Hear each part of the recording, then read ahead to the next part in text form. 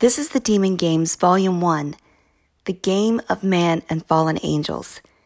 And this is Episode 7, Kaylee. It is told from the perspective of lead demon Kaylee. I slammed the furniture into place as I set up the meeting room inside Lucie's chambers. The other lead demons will be arriving soon. I huff as I think through Lucie's stupidity for tying up my lead demon time to set up a meeting space. In the pecking order of demons, I hold the same rank as the other 6 who will be attending, which most assuredly proves this task is beneath me. As I shove Lucie's throne into place, I scream at the top of my lungs. This is a job for an imp, not a lead demon. No one hears me, and no one cares. Such is my lot in Hades. Though Lucie hates everyone, I know that she hates me on a whole different level. The hatred began long before the creation of man, and before demons were women. In that space, Lucie was Lucifer, Almighty's highest-ranking angel. He was plotting his revolt against Almighty and hosting a secret meeting in the basement auditorium of the Crystal Castle. The castle was the ideal setting for planning a coup, and for drumming up the support Lucifer needed to pull it off. Almighty built the luxurious residence for the angels and granted us privacy within its walls. He designed us with free will and gave us the freedom to discuss any topic without his knowledge. To make this possible, he willfully placed a restriction on his omnipresence. Taking advantage of the free will agreement, as well as his God-given right to rebel, Lucifer presented the 10 reasons why angels could and should challenge Almighty's power over them. He also presented the 10 reasons why he should be our new leader.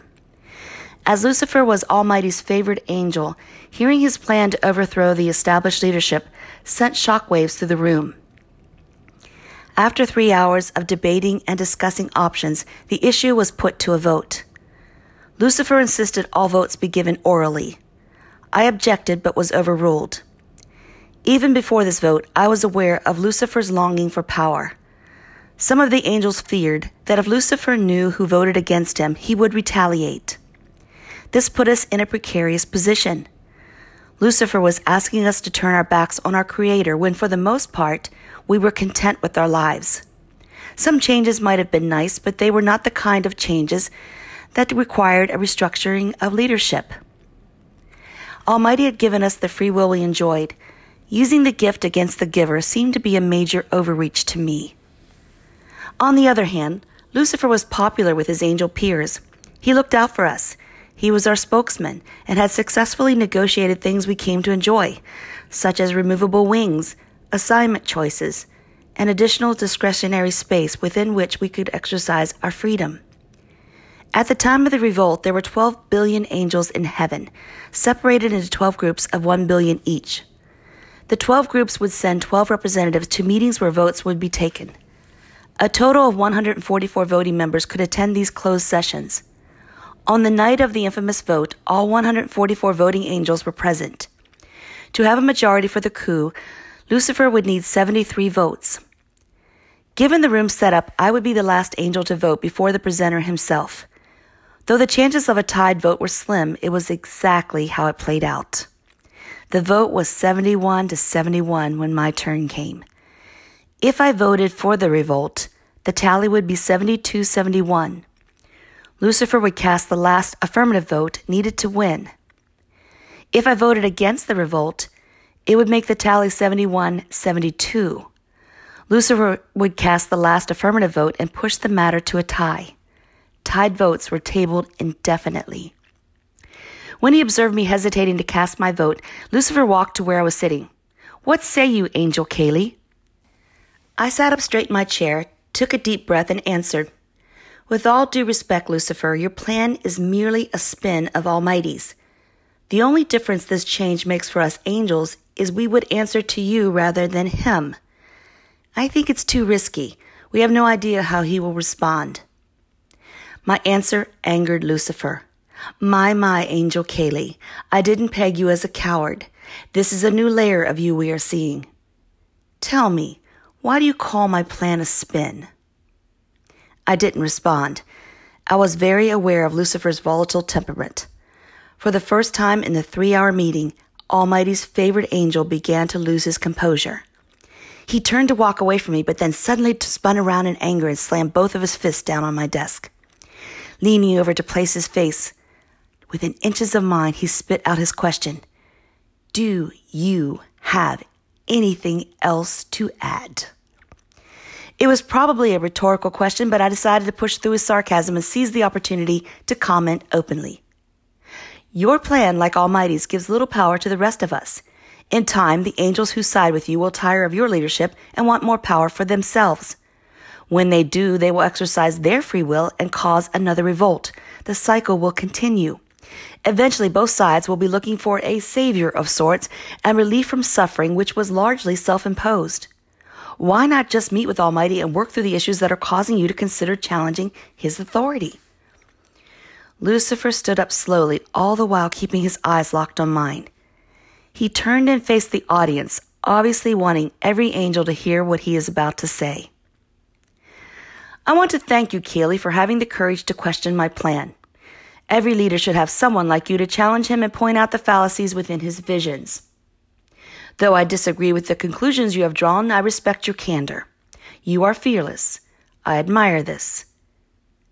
I would like to keep you close when the revolt ushers in my kingdom. I officially extend to you an offer to be one of the lead angels in my inner circle. You will be at my side as I lead. You will be the only one who is privy to my everyday activities. What say you?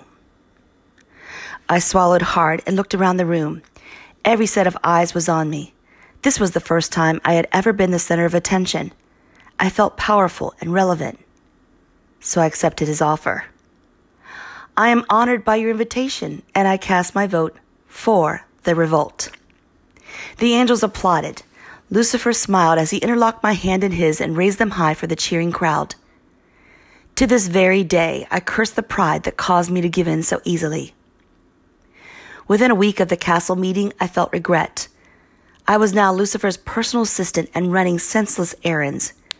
To test my loyalty, he insisted I be his second in command in the challenge of Almighty.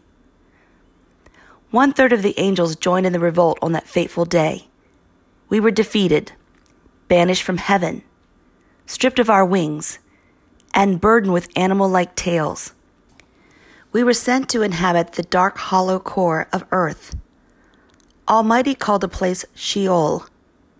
The Greeks called it Hades, which remains until today. The Creator downgraded his fallen angels and labeled us as demons. The 8 billion angels who remained in heaven maintained their male energy. The 4 billion of us who fell to earth assumed the female energy. All seemed to be lost, but Lucie was not one for giving up. She promised she would find a way to get us out of Hades. We could only hope this was true. Centuries later, as we banished demons, are still living in Earth's horrific core. We spend our days in complete darkness except for the flicker of flames and the glow of the lava river. The temperature exceeds 120 degrees in the highest levels and continues to rise as we move closer to Earth's core. Tempers constantly erupt in this perfect storm of miserable conditions. Lucie pretends she is queen of the kingdom in Hades. She has convinced us she has a special relationship with Almighty and is bargaining for something better. We are desperate, so we participate in her delusion. Running a kingdom, real or imagined, of 4 billion inhabitants requires regular meetings with your inner circle. Sometimes Lucie calls an emergency meeting like this one. When she does, I have the mind-numbing job of preparing the room. This is my punishment for complaining about a room setup in the past. After arriving late to a meeting last year, I made my way to my assigned seat and noticed an imp had forgotten to put my name on the back of the chair. I looked around to find that all the other demons had their names on their chairs, so I refused to sit down until this was corrected. I interrupted Lucie mid-sentence to draw attention to the oversight. Lucie's response made it glaringly clear that the only arrogance she will tolerate in Hades is her own. She locked eyes with me and moved in my direction in the snake-like slither she uses when she is about to strike. Her elliptical eyes turned bright yellow as she pressed her face close to mine. All the demons in Hades fear Lucie's yellow eyes. To mentally escape, I closed my eyes tightly and stiffened my body to accept whatever Lucie might do to send a message to the others. She slowly pressed the long red fingernail of her left thumb deeply into my windpipe. She wrapped the other 4 fingers around my neck and sneered, "Look at me." I forced my eyes open to a squint. Lucie stared deeply into them, searching for the fear she craved. I could not think of anything to say to improve my situation. Even if I could come up with the words, Lucie's fingernail was pressing on my vocal cords, making it impossible for me to speak. After a minute of weakening me by obstructing my breathing, Lucie shifted her weight to her back leg and with her free hand slapped me hard across the face. I recoiled in pain. Before I could right myself to respond, Lucie turned and rammed her speared stinger tail into my abdomen. The force knocked me back into the chair that had no name. I doubled over and vomited all over myself. I wanted to strike Lucie, to kill her. I looked around the room at the other demons. No one came to my defense. There is no compassion in Hades. The lead demon snickered as I pushed my hair away from my eyes to peer up at my attacker. I knew this episode was not over. Lucie pulled my hair tight, lifting my head to where she could look me directly in the eyes. "So you think you deserve your name on a chair, do you? What makes you think you are even fit to sit in the same room with me? You should be bowing at my feet. You are nothing but what I make you to be. Do you think you are better than the imps? You are nothing more than a gullible demon who fell from glory. Look at you now, cowering before me like a helpless lamb. Know this, Kaylee, your condition is set. There is no hope here, no bargaining for anything better." Barely able to breathe or stand, I knew what I had to do to save myself from banishment. I wiped the vomit off my lips and found enough oxygen to force a whisper. "Please forgive me, my lord. I remain your faithful servant." Lucie released my hair and stood up slowly, vertebrae by vertebrae, uncoiling like a snake until the entirety of her 6-foot frame towered over my small and battered one. Watching Lucie rise was like watching a cobra lift to the music of a snake charmer. As part of Lucie's curse in the Garden of Eden, she turns into a black serpent when she is at her most evil. Only by controlling her anger can she stop the embarrassing transformation. Struggling to avoid turning into a serpent, Lucie took in a long breath and stared down at me in disgust. She began pressing her metal boot deeply into my right foot, increasing pressure until I cried out in pain. With the pressure of the boot restraining my movement, Lucie smirked at me as she belittled my feelings. "A little chair with your name on it doesn't seem so important now, does it?" "I'm not going to banish you, Kaylee. I'm much too busy with the great game to stop and look for an untrained imp to take your place. But since you seem to believe you are the authority on the topic, you will set up the meeting room for the rest of the year." She removed her foot from mine, but thrust her spiked boot blade deep into my thigh, drawing blood. The room erupted in jeers. This brings us to the end of episode 7. Inside this episode, the fictional storyline crossed into the beginning of the fall of the angels from heaven and what caused that to come about and how we ended up with demons and living in the core of earth. It sounds like a horrific existence. When we get to the demon talk for episode 7, we're going to address how evil lacks the main ingredient for maintaining power, which is loyalty. You could see this in this episode. Lucifer wasn't trying to build power by earning it. She was forcing it. Lucifer builds power through coercion and fear.